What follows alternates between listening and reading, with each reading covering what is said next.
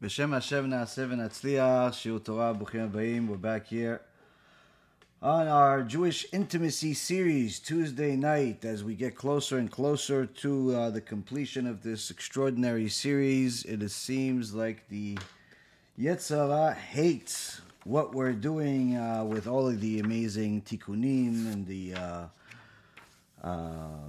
wonderful technology failures.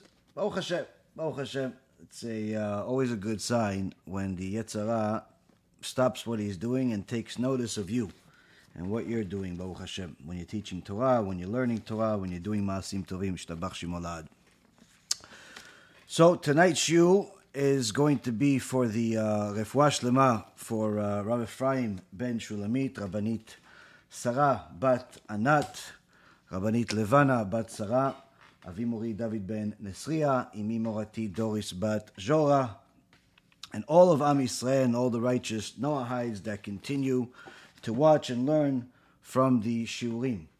Before we start, let me just confirm, even though we're very late, that the sound is good. If somebody can send me some messages to let me know that the sound is good.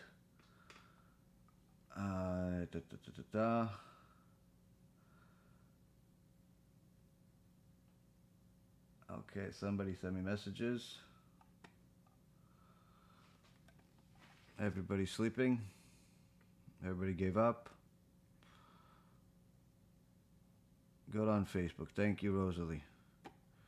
You're doing a better job than my paid employees. Shtabach Shemolad. Okay, we'll continue.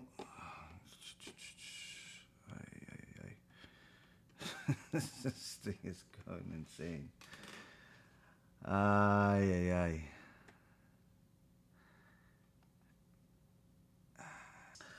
Okay, we'll try this again. B'Shem Hashem Na'aseh V'Natzliach.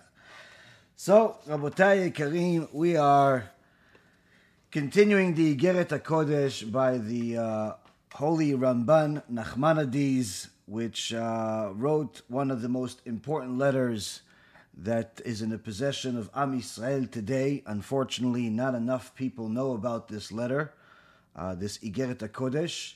But needless to say, this is something that anyone that has read it and understood it, anyone that has watched the series over the past year or so with us for 40 lectures or so, if they have not transformed their life, perhaps they should check their hearing and brainwaves, because this has certainly woken up the dead.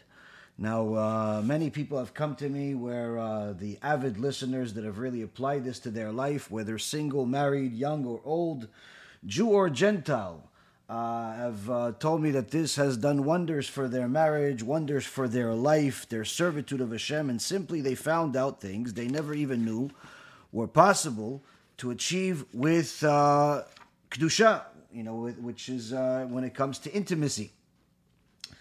Now, in last week's lecture, we found out the true secret behind why HaKadosh Baruch Hu chose Avraham Avinu to be our forefather, why HaKadosh Baruch Hu chose Yitzchak Avinu to be our forefather, why HaKadosh Baruch Hu chose Yaakov Avinu to be our forefather. As the Zohar HaKadosh says that the reason why HaKadosh Baruch Hu sent Yosef, one of the 12 tribes, to Egypt in the way that he did before the rest of the family was because HaKadosh Baruch Hu had to have someone pass the morality test in order for Am Yisrael to survive Egypt. Had Yosef failed the morality test with Eshet Potiphar in Egypt, Am Yisrael would have never been allowed to leave Egypt. So we see that the issues of morality are not only something that are pertinent to our society today, but needless to say, it is one of the foundations, or the foundation of the Torah Kedusha. Now, last week, the Ramban taught us the secret of Avraham Avinu when he united with his wife. For many decades, they were together without the ability of actually producing a child of flesh and blood into this world. But the Zohar Kadosh elaborates on that and shows that even though they were not able to bring children to the world for all of those years, they did create all of the neshamot, all of the souls of the converts that will come into the world in the future. This is one of the reasons why when someone completes a conversion, Orthodox Jewish conversion, they're called the son of Avraham and Sarah. They're called the daughter of Avraham and Sarah. Not because we want to make them feel good and be politically correct and pretty much make everybody a winner, even the guy in 50th place. Chas v'shalom. The Torah Kedusha is not politically correct. The Torah Kedusha does not take your current modern day feelings into account. The Torah Kedusha tells you what HaKadosh Baruch Hu's will is, what HaKadosh Baruch Hu's emet, what his signature of emet looks like. And the Torah Kedusha tells us that the sparks of Avraham Avinu were created throughout all of those years that he was together with his wife, because even though they were not able to bring children to the world, they were still uniting with Kedusha, with holiness. Now, and this created the neshamot that would ultimately enter the people that are actually converting to Judaism. Now, furthermore, the Ramban told us last week that something changed with Avraham Avinu after HaKadosh Baruch Hu in Sefer Bereshit chapter 25 verse 19 tells Avraham Avinu the ultimate promise.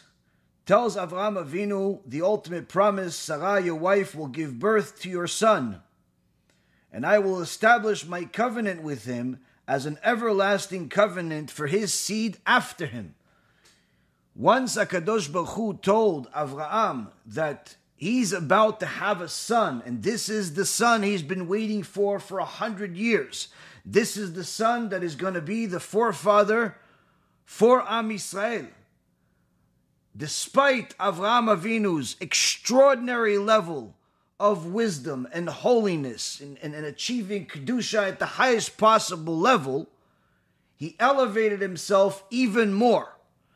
As the Ramban says, where Avraham focused his intentions at the time of union with Sarah, with the highest wisdom and all of his good traits, while adhering thoughts to the upper heavenly worlds, he also intended to sire a son who would be worthy of what God said of him. In so many words, Avraham Avinu took everything that he has gone through, everything that he has learned, everything that he knows to be good, to knows that is the will of Hashem, put all of this into his mind at the time of intimacy with his tzaddiket wife Sarah. And because he wanted to create a tzaddik just like himself. So this was not only a one-time thing, this was a whole life's work, culminating in this particular act. Because you can't expect to have a tzaddik just because you're thinking about a tzaddik, but you act like a rasha your whole day and your whole life. If you're a womanizer, if you're an adulterer, if you're a thief, if you're a liar, if you're violating all different major parts of the Torah, you're wasting seed, violating Shabbat, and then say, no, but I want Moshe Rabbeinu to be my son. Tzaddik has a much easier time achieving those high-level thoughts than someone who does not live it. Why? Because someone that's a tzaddik is used to these thoughts, is used to clean thoughts, is used to only thinking about his wife, is used to doing good and only thinking good, running away from evil, both evil in thought and evil in action, evil in vision. Whereas a wicked person may want to have Moshe Rabbeinu as his son, but to arrive at the appropriate thoughts of holiness is nearly impossible for such a person, since all day his eyes are looking at everything except his wife. So we see here that to achieve holiness, one of the main things that we learn from Avraham Avinu is that you have to think about it, but also you have to put yourself in a position to succeed. Like they say in, for example, in the world of money and capitalism and so on, everyone wants to say that such and such is a lucky person, and although it's nice to say that someone else succeeded because they're lucky because that eliminates your own responsibility for your failure because you didn't get lucky. But the reality is that people that tend to be successful over a long period of time, not the one-time successes, not the new money type of people, but rather people that are successful over a long period of time, tend to put themselves in positions to be successful. And the same concept is with Kedusha. When a person wants to achieve the highest level of Kedusha, they put themselves in such a position to be able to become used to holiness. The question is, what happens if you marry a prostitute? Whether it's the male prostitute or the female prostitute. Now, of course, this does not necessarily only mean someone that is doing this professionally, where they charge money to do all types of filthy things with people. I'm talking about people that are promiscuous. What happens if somebody was promiscuous throughout their life, like many people are, and before they do tshuva? Before doing tshuva, he was arrogant even, and proud of his achievements, of all of the different women that he was with. Before tshuva, she was proud of all of the different men she was able to entertain. But now that she did tshuva and she realized it's wrong, obviously she wants to change her life. And she wants to get married and settle down. He wants to get married and settle down. Can anything holy come from such a person? Needless to say, again, whether prostitute for money or prostitute for free, doesn't really make much of a difference. Question is, can anything good come from a Baal Tshuva that made every crime under the sun, this so-called low generation that we live in, that everybody likes to talk about how, everyone is in such a low generation, so Hashem is just simply going to change the Torah for them, and in so many words, accept their loserness. This is complete falsehood. Everyone is expected to follow the Torah just like Moshe Rabbeinu did, just like David HaMelech did, and do the best you possibly can. You're forbidden from doing certain things. You're allowed to do other things. It's recommended to do certain things. It's forbidden and to do other things. Some things are allowed and recommended. Some things are allowed and not recommended. Some things are forbidden, and that's the end of the conversation. But the key is, once you actually get out of this low generation excuse, and you really want to make something out of yourself in the holy world, in the spiritual world, in the eternal world, can you fix yourself? Can you do better than your past? Not just not make the same mistakes, but now that I've made these mistakes, and I said I'm sorry, and I cried, and I did tshuva, and I did a tikkun or 2 or 1,000. I still got this under my belt. Can anything good come from me? Do you know how many times I had to get people out of the gutter psychologically because they thought, yes, I did tshuva, and I'm not violating Shabbat anymore, and I'm not immoral anymore, and I'm not this, and I'm not that anymore, but still, how could God still accept me after everything I've done? The problem is that you're taking your little human head and you're putting it on God, and you're thinking that He thinks like you. So we have to find out, worst case scenario, you were a prostitute. Can you bring something holy into the world? Can you become holy? Can you become holy and bring holiness into the world? No less than Avraham Avinu. Can you or not? Now you can say yes, but what's your proof? You can say no, but what's your proof? Tonight we're going to find out. The Holy Ramban is getting close to closing this letter, and we're touching on some major issues. And Be'ezrat Hashem, HaKadosh Baruch Hu will put the right words in our minds, in our mouths, to be able to convey to each and every single one of you that is watching it today, to know exactly where you stand. whether your failure in the past is a permanent failure and a stain for eternity, like many people want to say, like to say, but only do it silently by simply calling you a low generation as if you are permanently spiritually retarded, or other people that say, listen, every Jew is so holy, you're the best, no matter how you are. Wait, what if he's a violator of Shabbat? No matter how you are. What if he wastes seed every day? No matter how you are. What if she's a prostitute? No matter how you are. What if she wants to go with a married guy? No matter how you are. No. What do you mean? You're telling me that this prostitute is going to be in the same Gan Eden as Moshe Rabbeinu? Cannot be. But the question is, what if you used to be? What if you used to be bad? Used to be horrible? Used to be a disgrace? Do you have to live in this state of mind that I messed up, now I'm going to pay the bill, even though I've changed my ways? Is there no forgiveness? Is forgiveness limited like it is in the world of humans, where the guy did something bad to you and then he says, I'm sorry, and you say, no problem, man, but you're never going to do business with him again? But you hate him really deeply in your heart, but you're never going to invite him into a family event? Every time he doesn't show up, you're happy?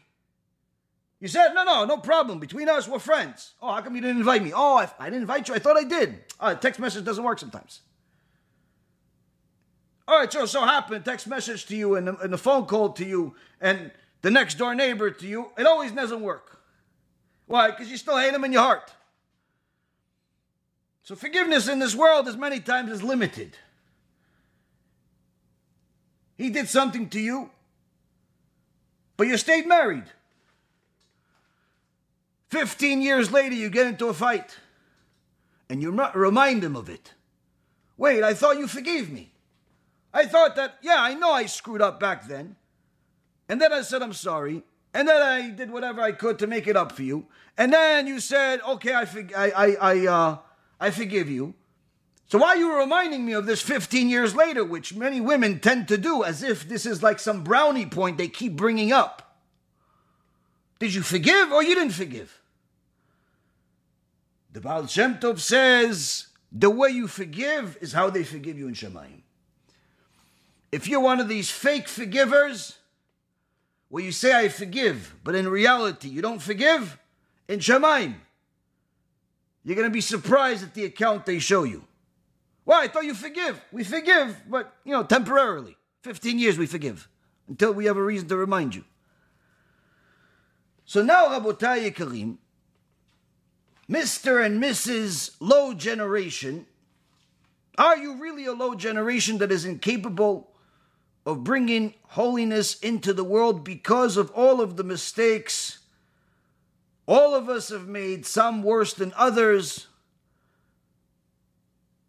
Is it impossible for you to create Kedusha? You could say, I could create probably something good, but it's more like a little candle. It's not a fire of Rabbi Shimon Bar Yochai. You have any proof for that statement? I just feel it. But we don't learn Torah from feelings. It may just be, perhaps you need to take Gas-X or something else, that feeling you have. We need proofs, Torah proofs. Once we have proofs, we know what the truth is. Good or bad, we're going to live with it. Says the Ramban, after Avraham Avinu found out about this precious prize he's going to get Yitzchak, he made sure not only to sanctify his actions throughout the day, but to sanctify his actions throughout the night when he unites with his wife Sarah. As the Midrash Rabbah says that Sarah was the most beautiful woman in history. So much so that the most beautiful woman of today looks like a monkey with hair on its face next to Sarah Imenu. Sarah Imenu, at her old age, was more beautiful than anything you could imagine.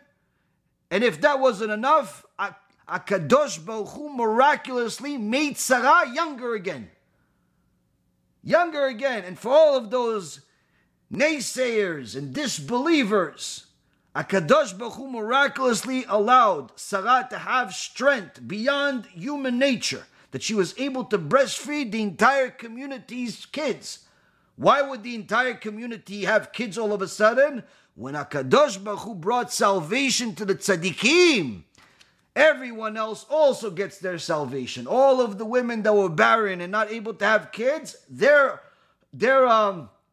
fortune opened up as well. And everyone had kids at the same time. And now everybody has to feed the kids.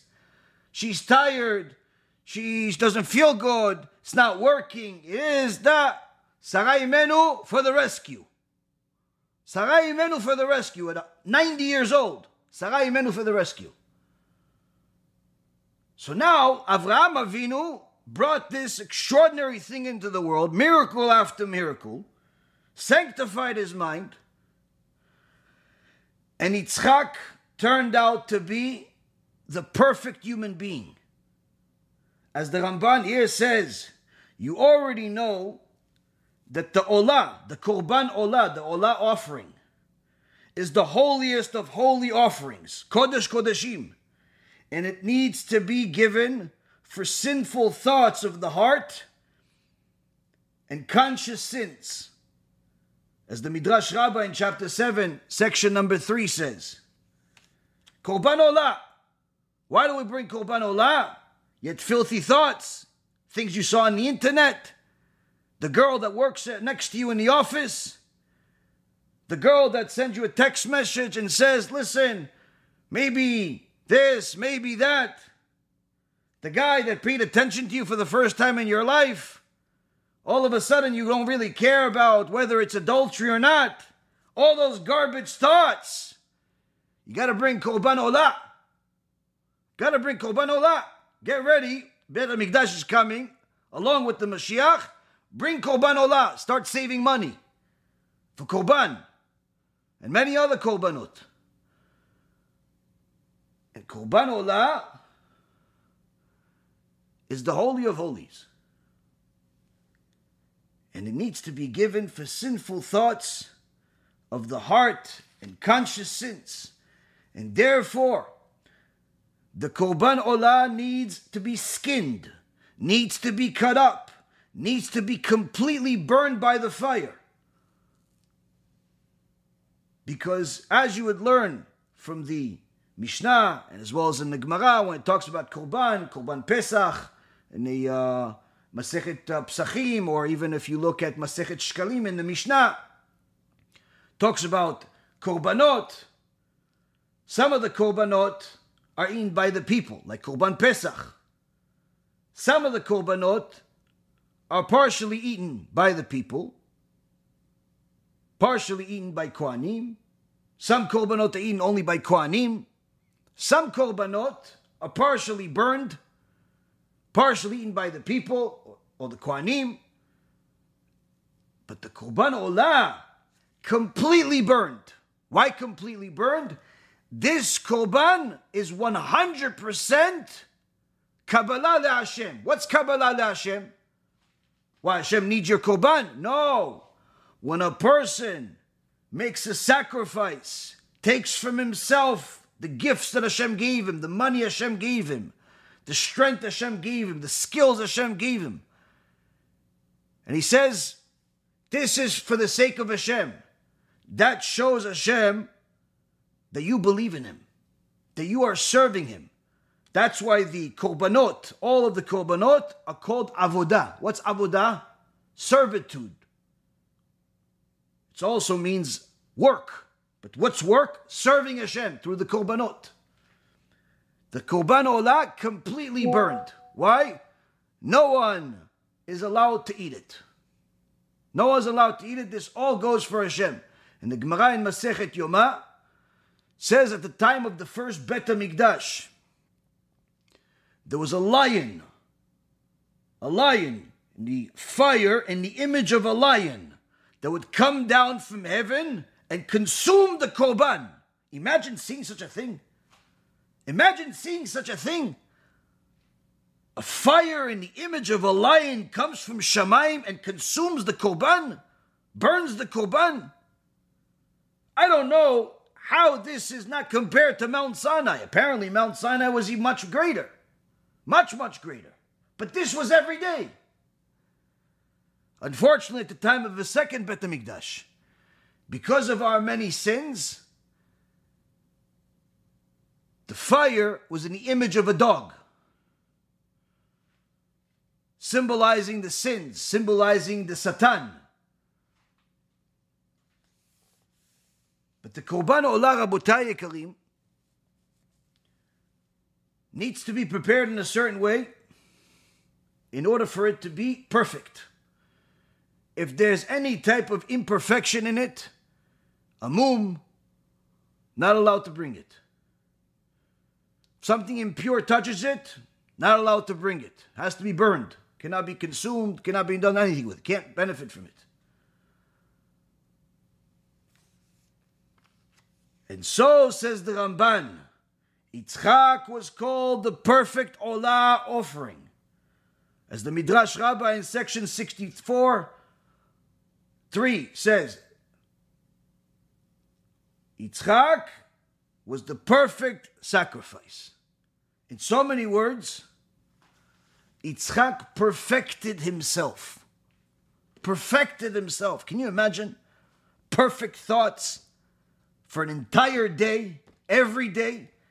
Only pure thoughts, only cleaving to HaKadosh Baruch Hu, only purity, only good, never bad. Imagine such a mindset. All this, says the Ramban, Avraham Avinu, alav hashalom, brought to the world and caused this by focusing his intentions for the sake of heaven at the time of union with Sarah. And this way was practiced by all of the Tzadikim, all of the pious men of good heart throughout Am Yisrael's history, since their intentions were adhered to the upper heavenly worlds during union, so that they should give birth to sons worthy of holiness, purity, and diligence. See here, Rabotai, we're learning something about these tzaddikim. How our forefathers thought during intimacy.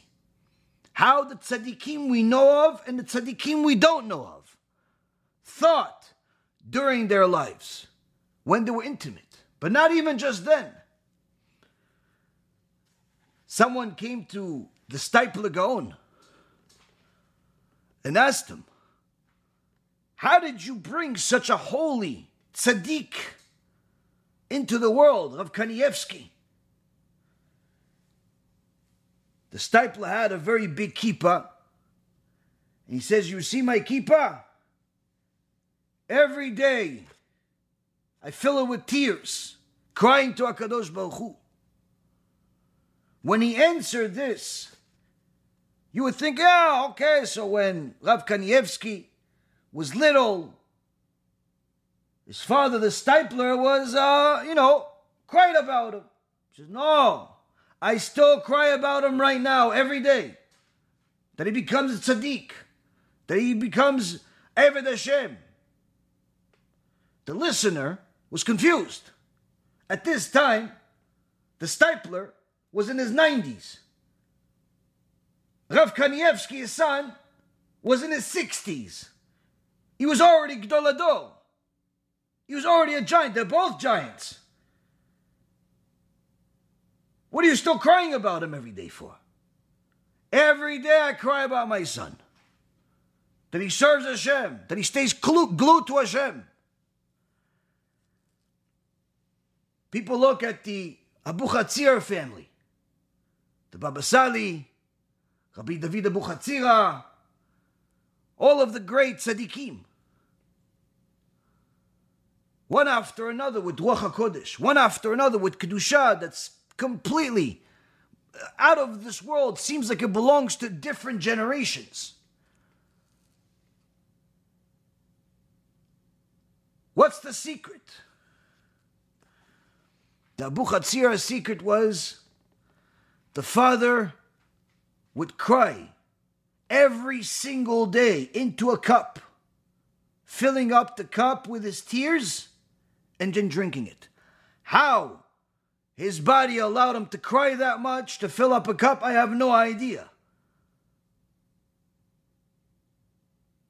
But when you want to serve HaKadosh Baruch Hu, and you want your children to serve HaKadosh Baruch Hu helps you. As the Gemara in Masechet Moed Katan says, Abali ta'er masa'im beyado. Someone that comes to become purified, HaKadosh Baruch Hu helps him. Every day he would cry, fill up a cup with tears. People cry about refrigerators, watches, rings, and cars. Why didn't you get me the bigger house? Why didn't you buy me flowers? They cry about all types of nonsense. Did you cry about your kids? I'm not telling you to cry about the Shekhinah is not with us anymore, to the same way that it was in the past. I'm not telling you to cry about the Beit HaMikdash being destroyed, although you're supposed to.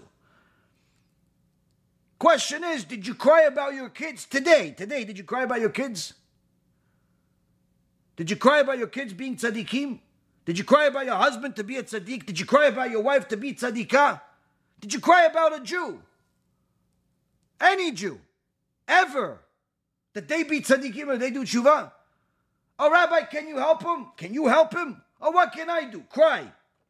Cry that HaKadosh Baruch Hu opens up his mind.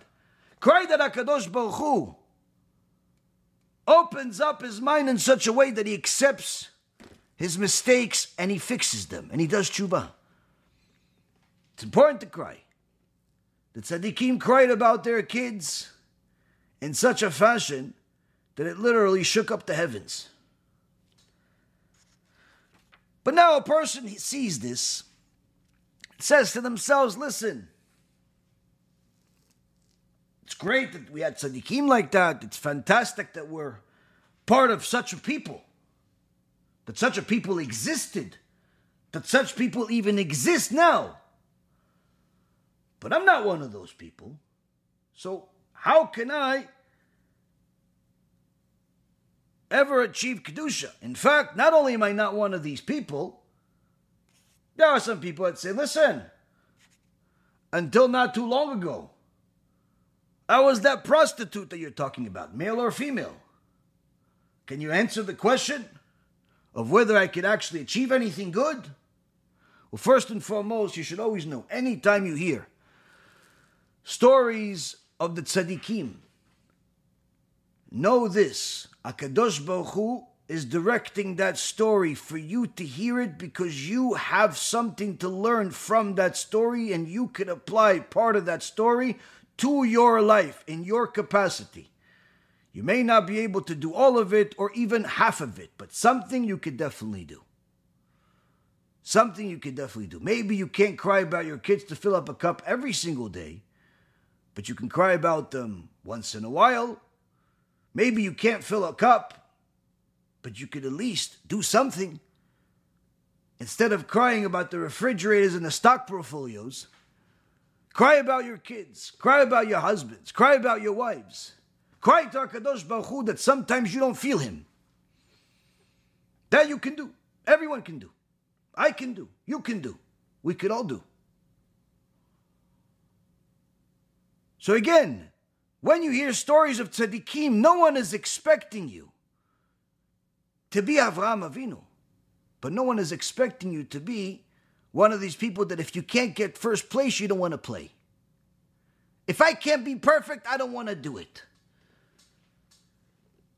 A person has to use all of their abilities, tools that HaKadosh Baruch Hu gave them, whether it's skills, possessions, and any other type of ability, use all of it to serve HaKadosh Baruch Hu. Crying for somebody to do tshuva, even if that somebody is yourself, is part of serving Hashem. So now if a person looks at the world at large, they don't exactly see too many tzaddikim, let's just say that. They see immorality by leadership and the common folk alike In fact, the leadership is worse than the common folk because at least they get exposed at some point or another. The average person out there is not exposed until they're caught by the people they hurt, but it usually doesn't hit the news. The filth that's in your mind is only between you and HaKadosh Baruch Hu, and it will be shown to you at some point. Imagine the shame. Imagine the embarrassment. All of the things of the past are haunting people. Some even the current, the present. Well, let's see. Let's see. When a person is living a life of immorality, whether male or female, what do they have to expect? People will never respect them. Marriage tends to be a temporary agreement. Kids end up being a regret, if not early on, then later on. And life becomes tragic. Why? Because HaKadosh Baruch Hu says that the world has to achieve holiness in order for it to continue having the right to exist. And therefore, when a person does the exact opposite, they become antithetical to the existence of the world.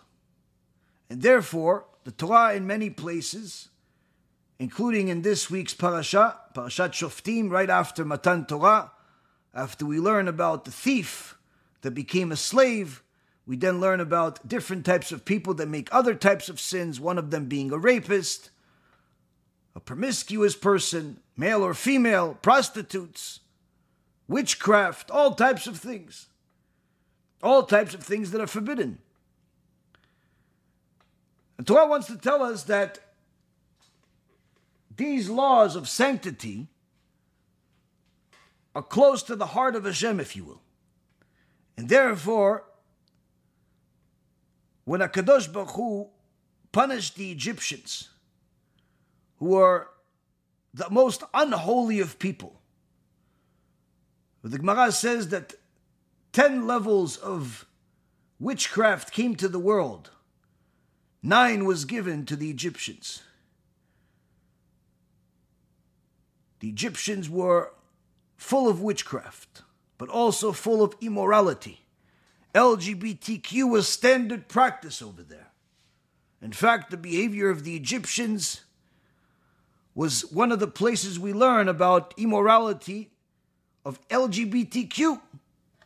Whether male and male, female and female, all forbidden. All considered disgusting in the eyes of Hashem. Now, when a person thinks of forbidden things, the Torah of the Magid says, even the thoughts of sin. You are watching something and it causes you to think inappropriate things. You're a married woman, you're thinking about a different man. You're a single woman, you're thinking about somebody else that you're not allowed to be with. You're a man thinking about a woman. Whether it's on the screen or in real life, it's the same thing. These thoughts create a klipa. The thoughts of sin are worse than the sin, says the Gemara in Masechet Yoma. Why? Because the sin is something that is temporary. It's an act that lasts only a certain amount of time, whereas the thought could come back whenever you want, however you want, for as long as you want. Sometimes even beyond your control, at least it would seem. Once you allow the Satan into your head, it's much more difficult to let him out or kick him out. And therefore the Torah of the Magid says the thoughts of sin create a klipa souls. These souls then search for a body in order to enter into it. And therefore, once forbidden thoughts takes these people into forbidden places. What forbidden places? At night, all of a sudden, instead of going to sleep, you want to do bad things. At night you went to sleep. But instead of having a dream about tzadikim, about good things, you dream about filthy things. You dream about cheating on your wife or husband. You dream about all types of sins, all types of immorality. That all starts with the thoughts of the day. And that's why the Gemara in Masechet Avodah Zarah says, one must be careful with his eyes during the day, lest he have evil thoughts at night. These forbidden thoughts that create the klipa souls come back to the person at night, looking for a body. So how could his dream at night, his sins at night create a body? Simple. Once those thoughts lead to seed being wasted, now you have a bigger problem than you could even imagine. Because these klipa can use this as their bodies for the souls. In Egypt, the Midrash Rabbah in Shmot, section 15, Perek 15, section 27, which I first learned from my dear friend, Rav Adam Summers. The Midrash says, the frog plague, one of the things that it did in punishing the Egyptians was that the frogs were given the ability to emasculate the Egyptians because of their homosexuality and their promiscuous behavior of the women. So the frogs, in essence, remove their ability to continue this disgusting behavior. The plague with the cattle was put on them as a measure for their group relations. Hashem sent all types of animals at one time, just like they were committing animalistic acts altogether, with different types and different things. And the Me'am Loez in Parashat Shmot, chapter 8, section number 2, verse number 2, says that the frogs entered the inside of the Egyptians in order to emasculate them. So we see from here, Rabotai, HaKadosh Baruch Hu is not happy about those that live unholy lives. Let's just say that.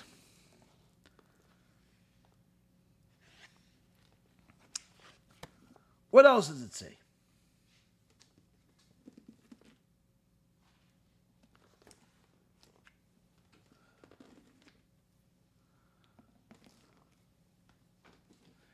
The Gemara in Masechet Sotah says that when a woman, even if she chooses not to be promiscuous, but she looks like she is, because she walks around with no arms and no legs. She forgot to cover her body. The last time she covered her body was she was wearing a robe after the daily bath. But outside, it's almost the same outfit. These types of women, even if they don't act on it, they have to know. The Gemara says in Masechet Sotah, page 47b, she's bringing death to the world.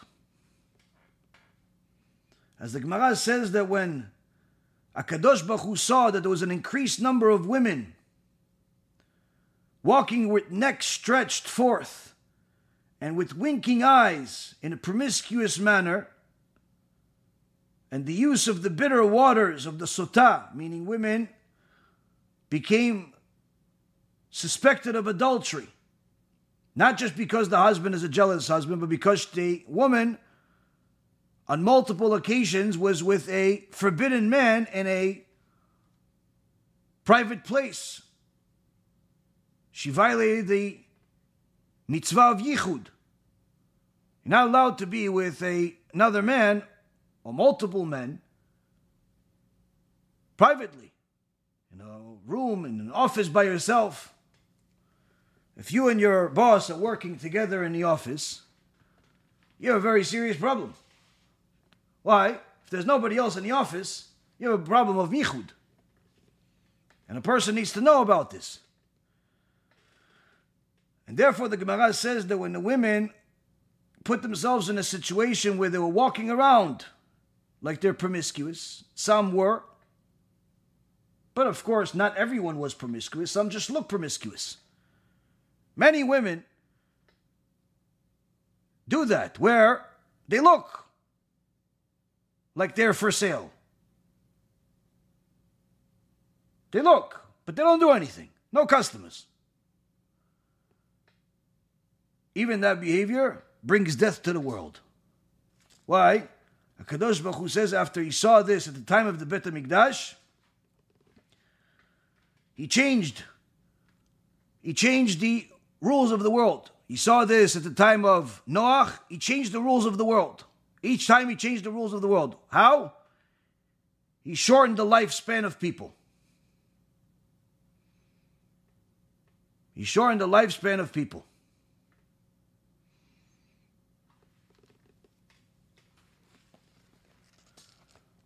So we see again another example. Immorality is not good. Prostitution is not good, even if it's free. Even if it doesn't lead to an action. So how could such a person bring holiness to the world? Now when it comes to yichud,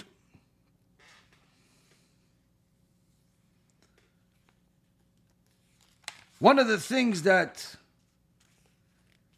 is detested by most women is body hair. Of course, body hair in a woman is not pretty. Do you know that Bnot Israel were known to not have body hair throughout almost all of history? The beauty of Bnot Israel was so extraordinary, literally their skin would shine. And the Gemara in Masechet Sanhedrin says that in page number 21a, that Bnot Israel were renowned for their beauty among all of the nations. And they were renowned that the daughters of Israel did not have neither hair, underarm, or the other parts of their body. They were completely beautiful. She didn't have to go to the salon, do all these painful things, laser, wax, Shem Yirachem. No, none of that. No, she was born and stayed like a baby, beautiful. Beautiful skin all the time. Doesn't need to put cream on it if she doesn't feel like it. Unless she wants to put what the Gemara in Masechet Megillah says. She wants to take an olive that's a third of its size of growth, and in essence to make her skin shine as if she's literally like the sun. So if her father was a Talmid Chacham, he would give her these things. But in so many words, she was beautiful. She didn't have to worry about body hair. She didn't have to worry about is he looking at my mustache? Is my mustache bigger than his? Hey, how you doing? And that's the girl? Oh, what happened? This person doesn't want his wife to have a mustache. Doesn't want to have a beard. In today's world, this is one of the things that is a known thing. Unacceptable. Guess what? It's nothing new. So how come the salons are making millions? Says the Gemara. This was a punishment. Where even though the Jewish women were renowned in ancient times for the fact that they did not grow any bodily hair, the Chachamim teach us that the lack of body hair persisted among the Jewish women up until the destruction of the first Beit HaMikdash. Why? because the women at that time were punished for their immodest behavior. As the prophet Isaiah says in chapter 3, verse 16 to 26. Look over there for more details. HaKadosh Baruch Hu made his daughters, his princesses, beautiful, more than beautiful, without anything. She walks around, lights up the street. No one has to look at shidduch resumes ever again. Why? They know she's beautiful. It's not like today where like you double click on the shidduch resume, the guy is scared. What's going to be on this one? No. Everyone's beautiful. What happened? How come today some people have beards? How come today people have to spend half the salary in a salon? Punishment. Why? HaKadosh Baruch Hu created you beautiful in order for you to use that beauty for your husband. You decided to use it to get the attention of Jose from the supermarket. You decided to use it to get the attention of Steve from the bakery. You decided to use it for all types of other things except your husband. HaKadosh Baruch Hu says, oh, you're not using my gift the way I gave it? Suffer now. Go spend half your salary in a salon. You're going to say, well, I didn't do it. What do you think? You're not connected? We're not connected? All of us are connected. We're all reincarnations.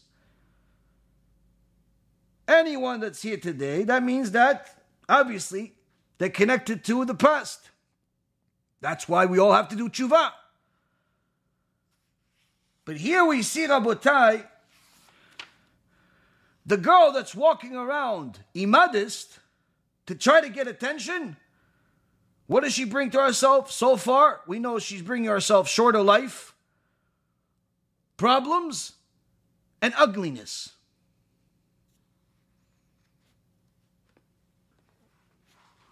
What else does the Torah say?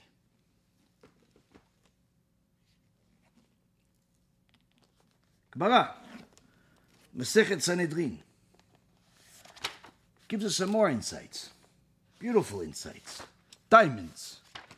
Such beautiful diamonds, you're never going to believe it. And it's free.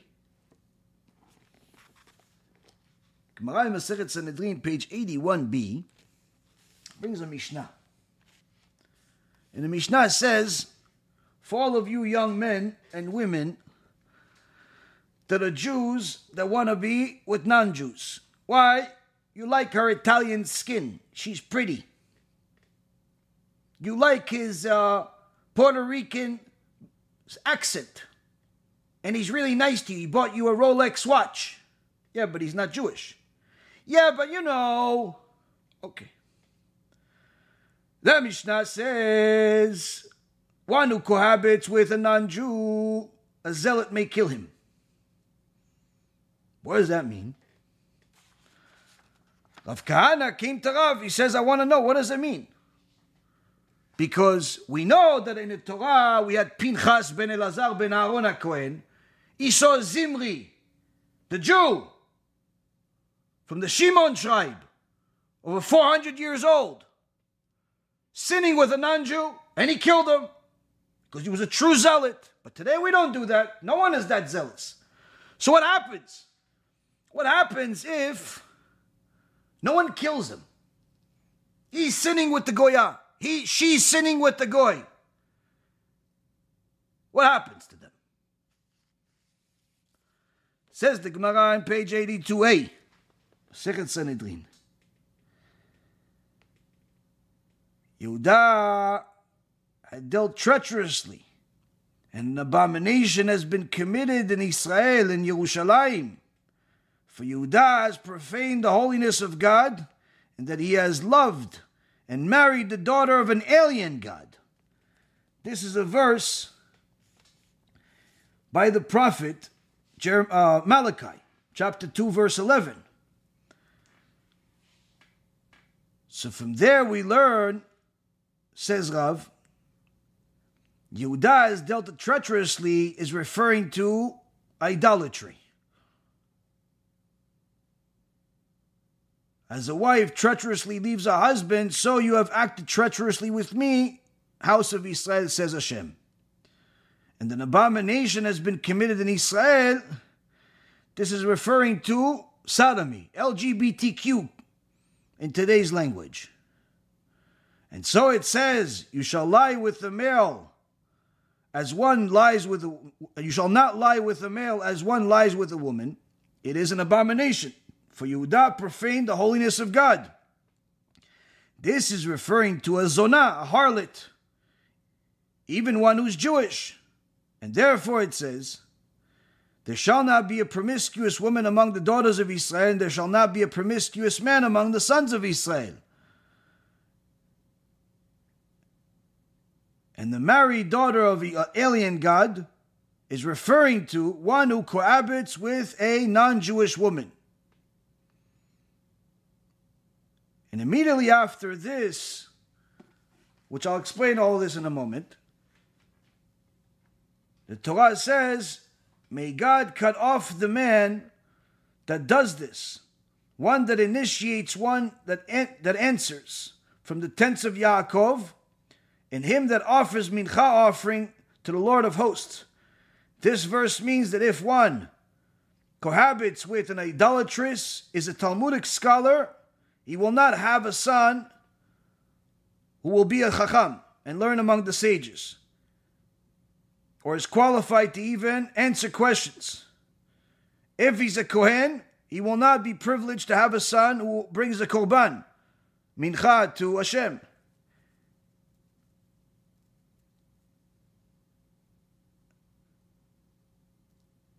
And even if he's not Talmid Chacham and he's not a kohen, the punishment is severe. What is it? Anyone who cohabits with a Kuthian woman, says Rabbi Chia bar Avuya, with a non-Jew, is regarded as having contracted marriage to an idol. And that's why it says you married an alien god. With a Jew that cohabits with a non-Jew becomes attached to their God. Hence the reason why all of those people, without exception, that you see making these idol worship videos for what they call themselves, the Christians call themselves today, Messianic Jews. And you see all of these Jews that say, oh, I found Jesus, I found Yoshke. What they tell you many times in the story is before they found Yoshke, they found a non-Jewish girl. She found a non-Jewish guy. And he helped her find Yoshke. And that's what the Torah promises. It's considered an abomination. It's considered forbidden. And it brings a person to idolatry. So here we see, Rabotai, that the immorality is not just defined by society where, at least until now, pedophilia was viewed as forbidden in the eyes of all of society, where apparently that was a lie, because when some of the research came in 1948, they said that much of the research was based on the information brought by pedophiles. And apparently this is not a new thing, but today there's even people that like to call pedophilia preference. Either way, all of this stuff that says that it's forbidden in the Torah, it's not just a person goes to Gehenom, it's not just a person gets punished in Kafakela, reincarnates a dog, or all types of other animals. But the Torah says a whole lot of bad things about this person.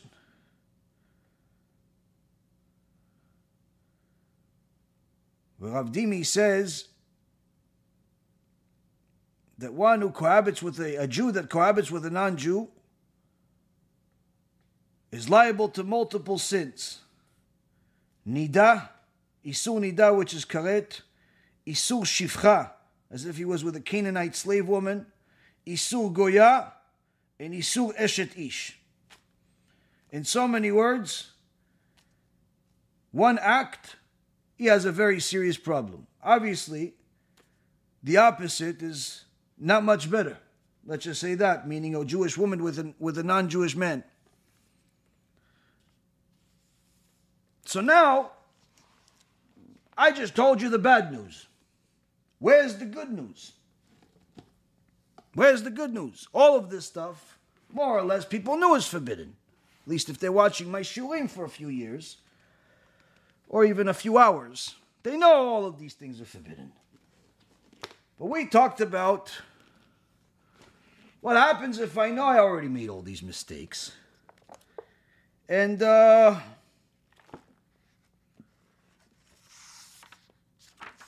want to do tshuva. I'm doing tshuva. Could something holy come from me? Or is it a lost cause because I was that stretch-necked woman that was looking for presents? I was the guy giving the presents.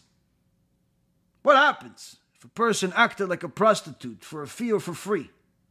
What happens? Can they do anything good in their life? Can they do anything good in their life, Rabotai? Well, what if I told you there were tzadikim of the highest level that married prostitutes? Yeshua ben Nun. No one can really be compared to Yeshua ben Nun after him. When Rav Ovadia, alav shalom, told one of his helpers that he wants to make a trip to go to the gravesite of Yeshua ben Nun, which is in a dangerous place and difficult to get to, and the Rav wasn't known to go to gravesites often, or he was always very careful with his time. So he asked him, Kvod Rav, why does the Rav want to go to the gravesite of Yeshua ben Nun? There's so many tzadikim we can go to that are much easier to get to. Rav Ovadia says, and this is in a recorded video, can you think of anyone that's greater than Yeshua ben Nun that you can go to his gravesite? Only one you could go is Moshe Rabbeinu, but you don't know where he's buried. HaKadosh Baruch Hu wrote that in Torah. No one's going to find out where Moshe Rabbeinu is buried. Aside from Moshe Rabbeinu, that's it. You have Yeshua ben Nun. The one that took leadership after Moshe Rabbeinu, the one that brought Am Yisrael to Eretz Yisrael. HaKadosh Baruch Hu split the Jordan River for Yeshua ben Nun. So Yeshua ben Nun won wars. Yeshua ben Nun spoke face to face with angels, spoke to HaKadosh Baruch Hu. Chazak ve'ematz, HaKadosh Baruch Hu says to him, be strengthened. Don't worry about anybody else. Yeshua ben Nun, HaKadosh Baruch Hu says to him, Im lo briti yomam v'alayla chukot shamayim v'aretz lo samti. If not for my covenant, my Torah, my brit, kodesh, morality, if not for that, the world does not have a right to exist.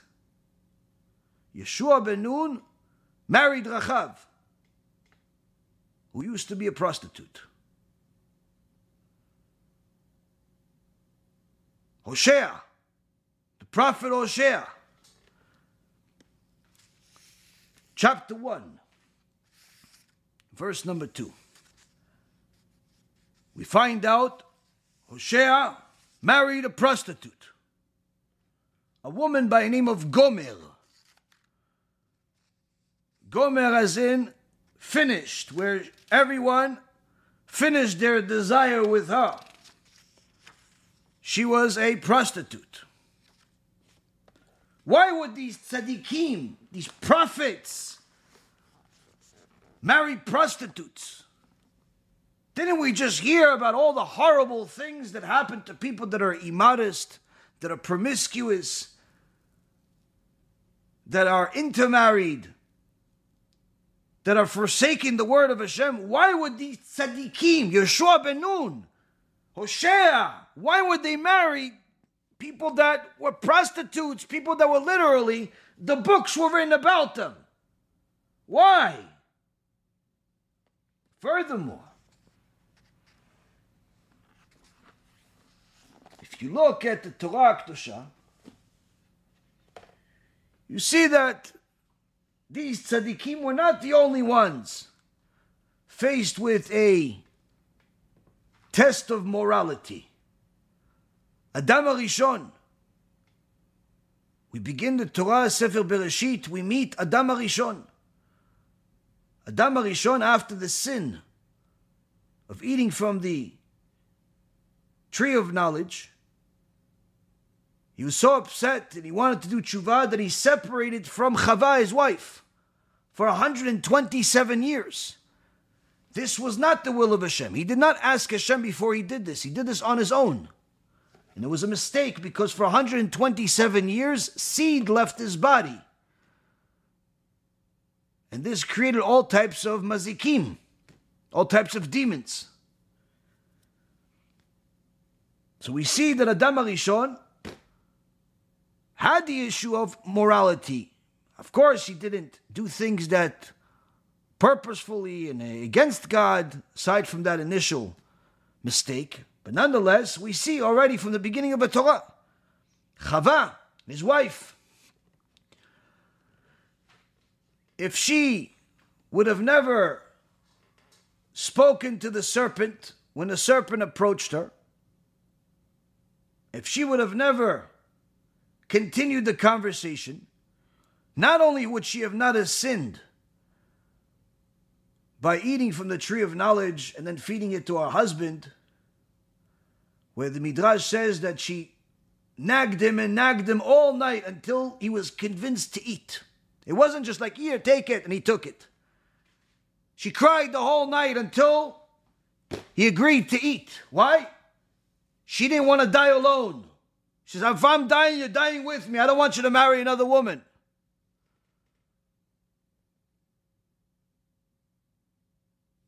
If she wouldn't have spoken to the serpent, not only would this not have happened, the serpent would have never raped her. As the Gemara in Masechet Shabbat says that the serpent put his zo'ama into Chava. This zo'ama affected the neshama of Cain. Cain was evil. This is all the beginning of good versus evil. Not that Cain was the son of the serpent, but the zo'ama, the spiritual impurity of the serpent, came from there. So we see that Chava, the first woman, had a test of morality. Sort of like women today, where she's happy with her life, everything is good, but all of a sudden,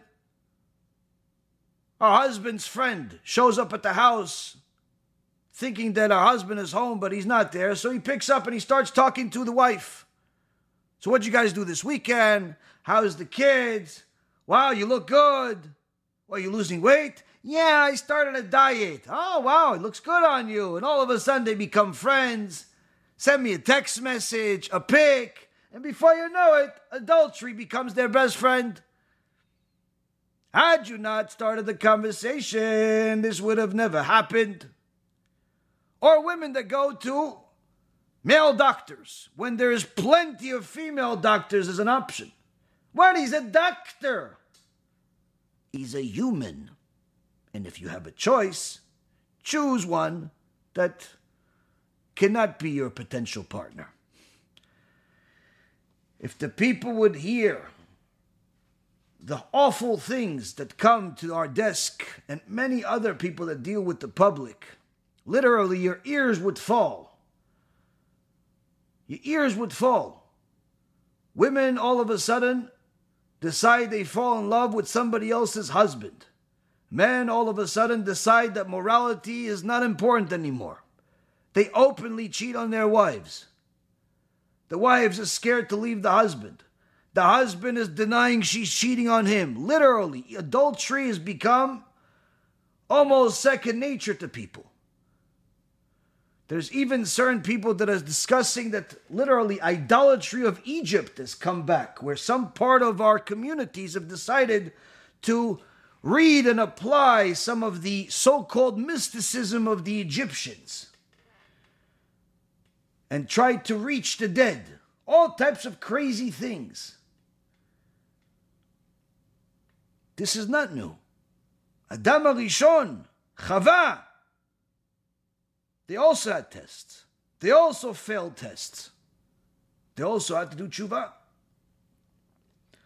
Noach, ish tzadik tamim bedorotav. Noach, righteous, complete person, but lived in a generation where immorality were at the ultimate peak. So much so that wasting seed was not only standard, but homosexuality and LGBTQ became a mitzvah. They would write a ketubah for marriage between men and men, women and women. They made it a mitzvah like they do today. Oh, I'm so happy for him and him. The two monkeys are married. Aren't they cute? Yes, put them in a zoo. Because the flood is not available yet. If their fathers were just like them, they wouldn't be here. But apparently no one thinks about that. No, it's my deeper feelings. No, that's called lust. That's called Yetzer Hara. That's called don't follow it. Because you're not an animal. And therefore you should restrain yourself before HaKadosh Baruch Hu puts a leash on you. Just because you feel something doesn't mean you need to do it. Just because your mouth generates saliva does not mean you need to spit. V'amevin yavin. Noach was tzaddik, surrounded by reshaim. Avraham Avinu, Brit Milah, barren wife, surrounded by wicked people. Sodom and Gomorrah were the term sodomy, the real name for LGBTQ. That's where it was really named. The flag was created the generation of Noach, the rainbow. The rainbow was a sign that HaKadosh Baruch Hu wants to destroy the world because of LGBTQ. The name for LGBTQ was created at the time of Noach, just 10 generations later, meaning people didn't learn. They came back to their sins of immorality. Avraham, despite all of the tests, stayed holy. Yitzchak, also Brit Milah, also barren wife, stayed holy. Yaakov surpassed both his father and his grandfather as he protected his Brit to such an extent that seed did not leave his body until it was for the sake of bringing Reuven to life when Yaakov was 87 years old. The first time seed left his body, he was a senior citizen. But he was managed. He also got blessed with 12 of the tribes and many other daughters.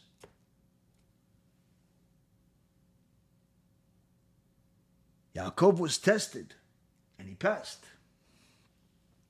Yehuda, his son, we are named Yehudim after Yehuda because even though Yehuda had two wicked sons, Er ve'Onan, that wasted seed and HaKadosh Baruch Hu killed them, Yehuda, after his wife died, he was allowed to be with Tamar. He was allowed to be with her, even though she pretended to be a prostitute. Why? He was a king. Kings have different rules.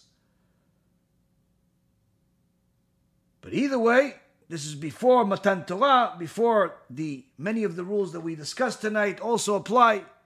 But nonetheless, Yehuda was pushed on Tamar by HaKadosh Baruch Hu himself.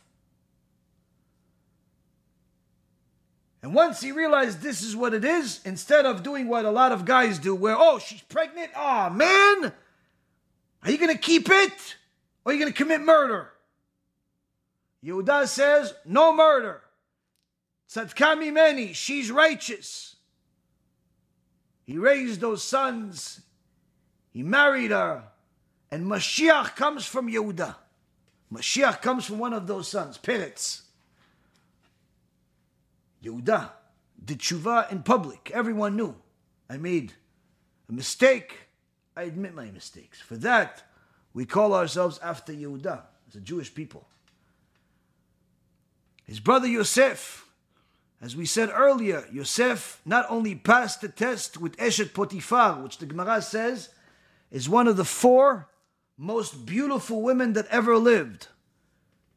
She beautified herself even more for Yosef. She would change clothes literally every hour just to try to see if he would ever look at her. Just to get him to look at her. Another outfit, another $5,000 dress, another $20,000 ring, another $1 million crown. Didn't make a difference. Yosef kept his eyes to the ground. Yosef protected his brit to such an extent that HaKadosh Baruch Hu used that spiritual power that Yosef created to strengthen all of Am Yisrael that would come to Egypt, for them not to fall to immorality with the Egyptians that were the most immoral people in history. But Yosef passed the test. Benjamin, his brother. Many people don't realize, but Benjamin,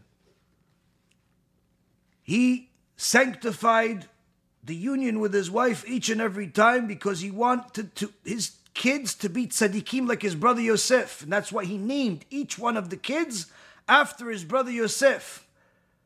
And how do we know that he really sanctified himself even during then? Maybe he just called him after his brother? Because the Gemara says that Benjamin is one of the 4 people that never sinned even once. The only reason why he died was the sin of the Adam HaRishon.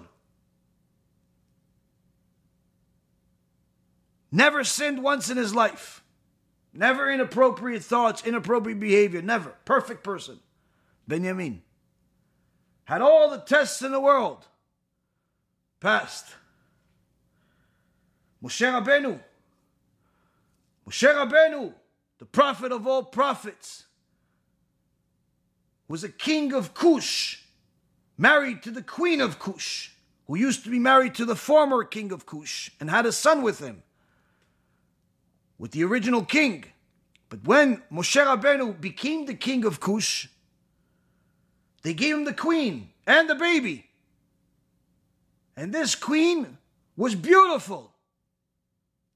And he was with her for 40 years, but he never touched her even once. After 40 years, when her baby son grew up, she wanted him to be king. And she told the people, look, the reason why I'm married to this man for 40 years, and there's not even a child, the only child that is heir to the original throne of my original husband, the king, is because this current king, this current husband, hasn't even touched my hand in 40 years.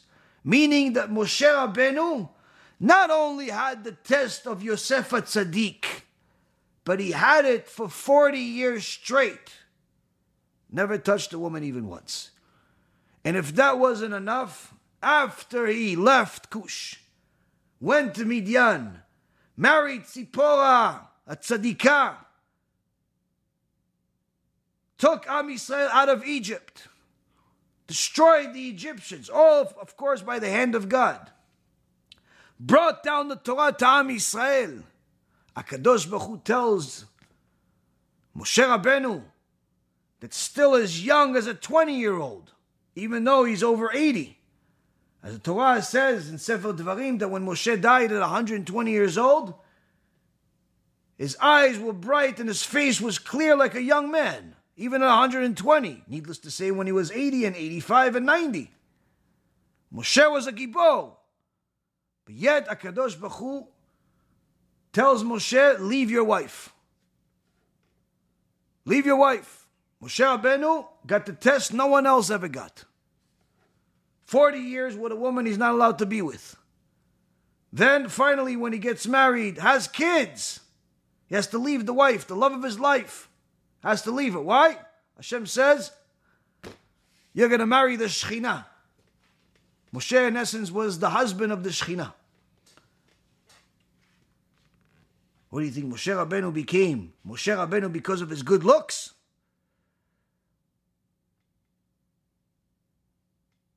Aaron HaKohen. Aaron HaKohen, Rodef Shalom, Oev Shalom. Chases peace, loves peace. Aaron HaKohen was the ultimate Shlom Bayit counselor. 22,000 babies born due to Aaron HaKohen's Shlom Bayit counseling. Meaning that Aaron HaKohen would make sure that she did not leave her husband and he did not leave his wife. Time after time, and never failed once. Like unfortunately some people today, they tell somebody, you know what, maybe you should divorce your husband. And as soon as she divorces him, he asks her, you want to go for a coffee? You want to go for a coffee? You want to go to Gehenom together? The Gemara in Masechet Gitin says, for such an act, HaKadosh Baruch Hu destroyed the Beit HaMikdash. One convinced another to divorce his wife because he wanted to be with her. And he ended up succeeding in getting the girl, but destroying the Beit HaMikdash. Today there are plenty of people that are destroying the Beit HaMikdash with their so-called counseling. She tells him, why don't you leave her? She's not good for you. So he leaves her, or sometimes he doesn't. But she decides, I'll be your new friend. I'm not pushy. You could do whatever you want. You could do whatever you want. I could do whatever I want. Together, Sodom and Gomorrah. Aaron HaKohen brought Shlom Bayit to tens of thousands of couples, never failed once. How do we know? That's why he's still in the Torah as Aaron HaKohen. That's why there's Mishnah written about him. That's why the Torah quotes him. That's why the Torah compares him to Moshe Rabbeinu on the same level. Never once looked at a woman inappropriately. Never once touched a woman inappropriately. Never once uttered a word to a woman inappropriately. Not once. You say, oh no, he was not tested. What not tested? He was tested more than the entire generation combined. Imagine a woman wants to leave her husband. She practically wants to throw herself at anybody that pays attention to her. Women sometimes go to different people, sometimes rabbis, sometimes psychiatrists, sometimes all types of so-called friends and neighbors and family, practically throwing themselves at anybody that pays attention to them. You would say the same thing about guys, but obviously it's not the same thing. Women don't do the same thing as men. Men don't accept the same thing as women. But the point being is that plenty of people just throw themselves. I'm available. Why? I'm unhappy. Aaron HaKohen tested time after another tens of thousands of times and succeeded in bringing Shlom Bayit. Rabbi Akiva, Rabbi Meir Baal HaNes, several other sages had mentioned in the Gemara that they were tested with immorality, beautiful women. Satan dressed up as a beautiful woman to get them to fail. David HaMelech had a test with Bathsheba. Gemara Masechet Shabbat says, anyone says David HaMelech sinned is mistaken. What do you think? HaKadosh Baruch Hu brought the Mashiach from David HaMelech for no reason? David HaMelech was Kodesh Kodashim. But still he had the tests. He had the tests. One of his wives, Michal, was given to him by her father, Shaul. But then Shaul took her back and said, you're going to marry this tzaddik named Paltiel ben Laish. The Gemara says in Masechet Sanhedrin, page 19b, Paltiel ben Laish was Talmid Chacham tzaddik, and he knew that he's not allowed to be with Michal because she really was married to David. But she was beautiful, and she was his wife, and technically no one would say anything because the king Shaul gave him to her. But he knew that HaKadosh Baruch Hu forbid it. And therefore he took a sword, he put it in the middle of the bed. It says, if I pass this sword, it's the end of me. And after David HaMelech took power, Paltiel ben Laish brought Michal back to David. Says, here's your wife back. And he did it crying hysterically because he did love her, but he knew he was not allowed to be with her. The test of Yosef HaTzadik was also for Paltiel ben Laish. So you see, Rabotai, the test of morality that you or I or anybody out there deals with, let's just say, they're not as big as the test of some of the tzaddikim. Now you're going to say, yeah, but we're not tzaddikim, we're just regular people. Rabbi, you're right. You're regular people. We're all regular people. So then we have to ask ourselves, what if we are not just regular people? We used to be prostitutes. Can we bring Kedusha?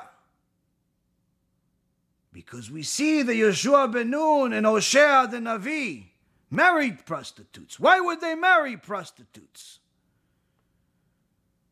The Gemara says, Rachav, although her past is her past, she was tzadikah kodesh kodashim to the extent that she sanctified ourselves, and 7 prophets came from Rachav. All the prophets you know, Isaiah, Yecheskel, Jeremiah, they all came from Rachav. They're all descendants of Rachav. Hosea married a prostitute. Why? Says the Torah, the prophet Hosea, says in the name of Hashem, chapter 1, verse number 2. Hashem said to Hosea, go take for yourself a wife of harlotry, and beget children of harlotry. For the land is straying completely from following Hashem. So he went and he took Gomer, daughter of Diblaim, and she conceived and bore him a son. Later on she conceived and bore him a daughter and another son. Each one was named in accordance to the will of God. Why did Hosea marry Gomer the prostitute? Why did Yoshua ben Nun marry Rachav the prostitute? Because it was the will of HaKadosh Baruch Hu. Yoshua ben Nun knew that Rachav did tshuva.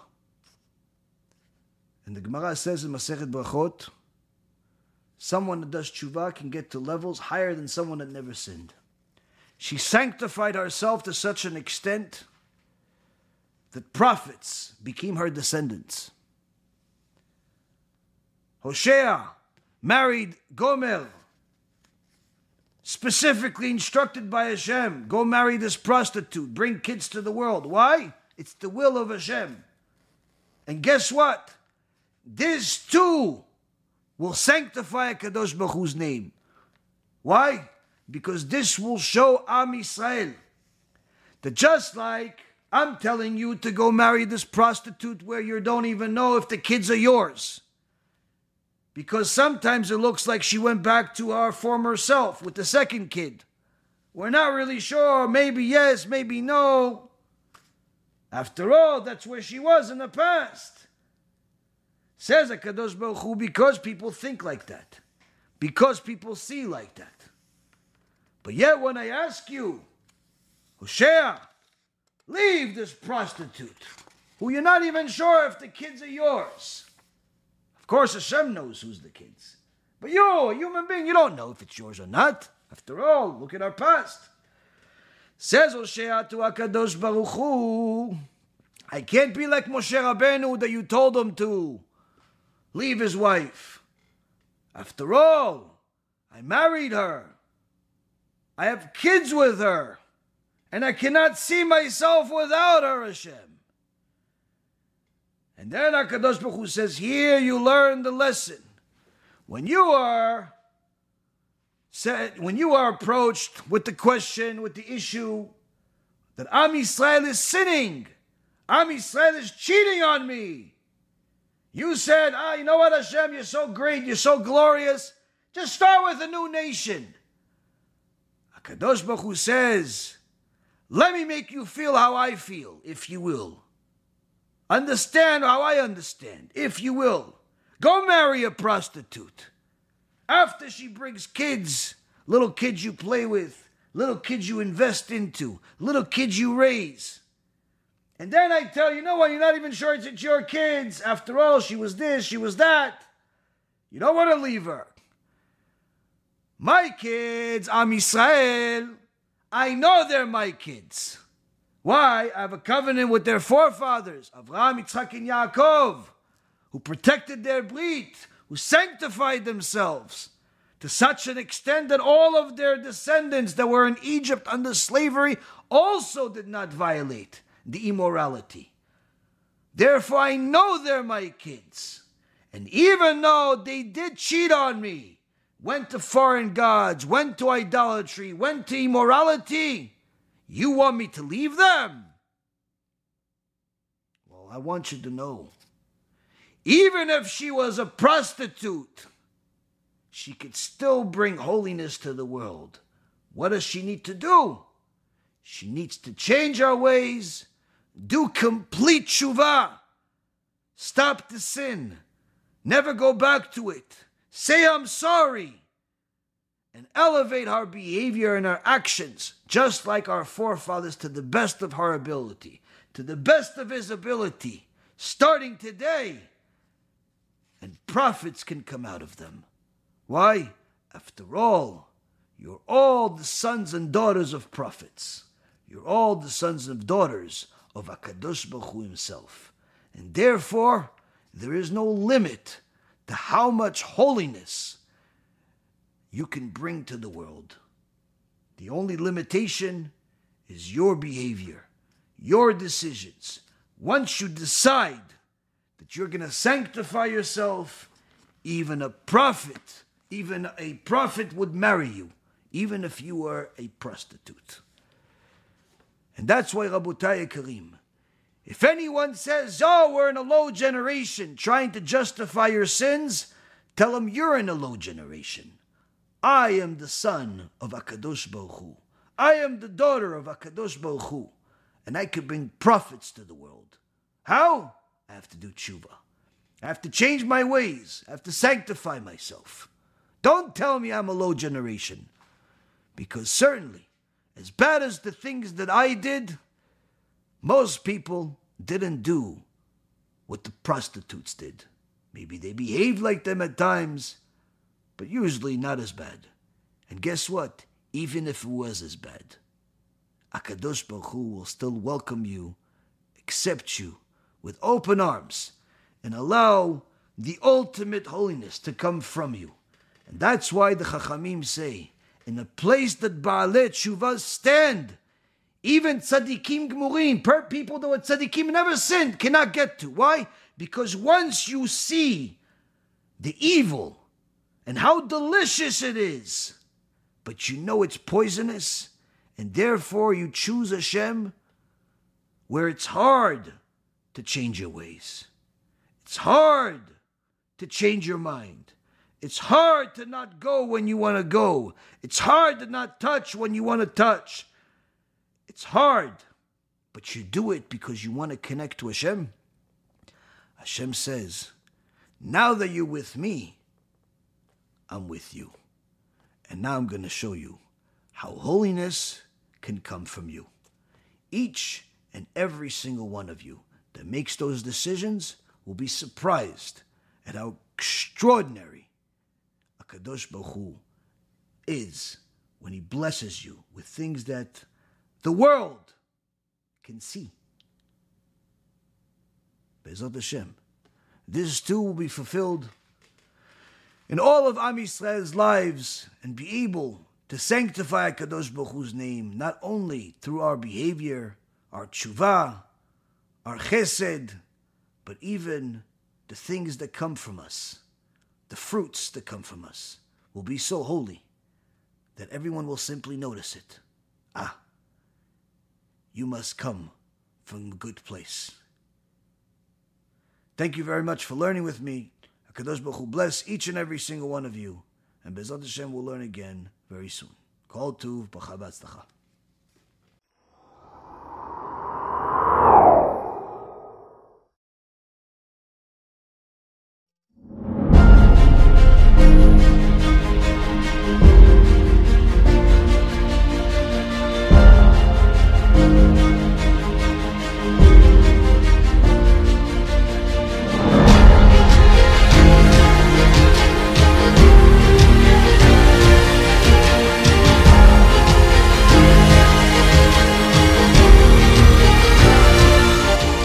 Of Rabbi Eliezer ben Hokanos asked him, what can we do to protect ourselves from Chavrei Mashiach? And he says, Torah and Gemilut Chasadim. Even if somebody does a nice thing or learns a lot or anything like that, it's never compared to bringing one of Hashem's lost kids that's been lost for the last 3,000 years back home. One of the beautiful things that we have in our organization is that we have both Torah and Zikui Rabim, because we have our kollels, we have our avrechim, and we also have our kiruv that we do around the world. Our lectures reach every corner of the world, Baruch Hashem, in multiple languages, but of course, we always want to do even more. תות היו רגלינו בשערייך ירושלים למעמד הנשגב והמרומם של סיום הש"ס, זוהר והשולחן ערוך, שעל ידי ארגון בעזרת השם העולמי.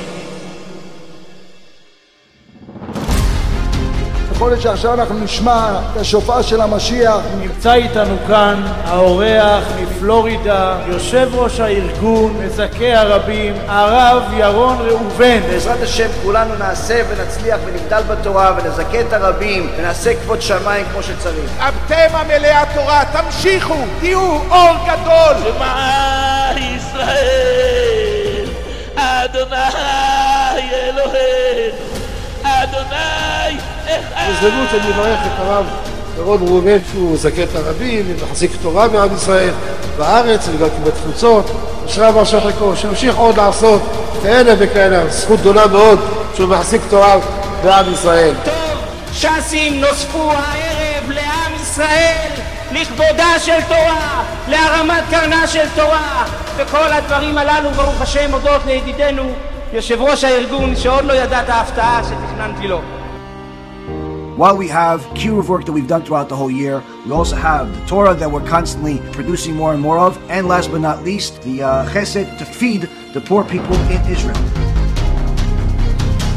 A very special thank you to all our amazing guests who show real Ahavat Yisrael by taking the time out of their busy schedule and sharing their ups and downs with us, all for the sake of Am Yisrael. ארגון בעזרת השם הולך לחלק מאות סלי מזון בכל רחבי הארץ. One of the big things that we have, aside from this campaign, you probably see this poster or something similar to it, is also we published some of the recent results that we have, or at least up to now, of the organization. And one of the reasons why we do this each year is because we want to make sure that our partners, our donors, our Talmidim know where their money is going. Unlike everybody else that, says a lot, does a lot, we want to show you what these results are. I could tell you from my experience and a little bit of knowledge about the whole Torah world, I don't know of anybody else, any other organization on planet Earth that produces dollar for dollar what we've produced over these last few years. This is nothing to be arrogant about. It's simply siyata bishmaya. HaKadosh Baruch Hu helped us. We made every sacrifice that we can possibly make in order to make it happen. Producing nearly 300 films, publishing 32 books, our own books, giving out 154,000 books for free. Giving out 154,000 books is not a cheap endeavor. Anyone that wants to do such a thing has to be completely committed to HaKadosh Baruch Hu, to his children, and most importantly, to have bitachon in HaKadosh Baruch Hu and his Torah. We also have fed over 160,000 people over these last several years. Each year, during Pesach, the high holidays, throughout the year, we help a lot of people eat, help make sure that they have groceries, food, all types of things. And you guys have seen many of the videos that we've produced over the years to actually show you the people that are getting this food. You have here 160,000 people have eaten, nearly 300 Torah films, And then on top of all of it, we have 1.4 million USB CDs and cards that have been given out for free. All of the work that we've done over the last 10 years on these USBs given out for free. Last but not least, 12,000 video and audio lectures available online in about 14 different languages for the world to watch for free. הרב ירון מובל, הרב אפרים כחלון, בשיר גבוה בעזרת השם, שעלו מעלה מעלה, כדי להצלחה והצלחה. זאת מפרים מלא משאלות ליבה, בטובה ובברכה. וכל אשר יקדו, תשכילו ויצליחו. תזכרו לעשות כאלה וכאלה, ותהיו תורה להגרה, בין והבין. ארגון בעזרת השם לקח על עצמו את אחת המטרות הקשות ביותר בדור שלנו, לתקן עולם במלכות שדי. לא להסתפק במשהו אחד, לעזור רק לאנשים מסכנים, רק לאנשים ניצולי שואה, רק לאנשים שלא מכירים את אלוקים, רק לאנשים שאין להם כלום בבית, אלא לעזור לכלל ישראל בכל מכל כל. וברוך השם, חפץ השם בידינו הצליח. למעלה ממיליון יהודים ויהודיות נעזרו על ידי ארגון בעזרת השם. רק תדמיינו לכם איזה עוצמה היה לכל אחד ואחת מהשותפים שזכו להיות כל אחד כפי כוחו ויכולתו, לאיזה תוצאות הצליחו להגיע ולאיזה תוצאות עוד יצליחו. פורים שמח על לראות את השלטים. נעלה עכשיו למעלה, תנוע קצת את האש, את הלימוד. ברוכים הבאים, אפשר לראות כאן כולם יושבים לומדים. איזה רעש של תורה, איזה רעש, איזה רעש. והנה יש פה עוד בית מדרש, וגם פה יש השם הכל עמוס.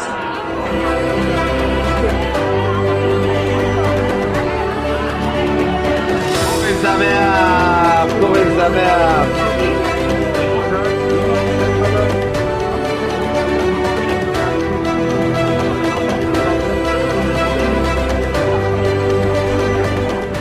הדמיון הזה הוא לא דמיון כל כך רחוק, כי כמו שהתורה אומרת, בפיך ובלבבך לעשותו, ככה גם בדבר הזה. כל מי שירצה, כל מי שרוצה או רוצה להיות שותפים איתנו, עם הארגון הקדוש והנפלא הזה, שכל כוונתו לשם שמיים, להגדיל תורה ולהאדירה, להרים קרן התורה, לעזור לכל אחד ואחד מעם ישראל, בכל העניינים, כל המישורים, מהילד הכי קטן שצריך מטרנה וטיטולים, עד האיש הכי מבוגר שלעולם לא הניח תפילין, ורגע לפני המוות דואגים להניח לו תפילין. אם גם אתם רוצים להיות שותפים בכאלה דברים גדולים בעשייה של תורה ועבודה וגמילות חסדים, ברוך השם, ארגון בעזרת השם כאן לצדכם, לשירותכם, יחד עם כלל ישראל. כמעט 1.5 מיליון דיסקים, דיסקונקים שחילקנו, כל הדברים האלה בחינם, יותר מ-12,000 שיעורים. אז כל הדברים האלה, מתי שבן אדם רואה כמה ההשקעה שלו, אם זה בבתים, מניות, בכל מיני דברים, והוא רואה שהמניה עלתה 10% במקום אחד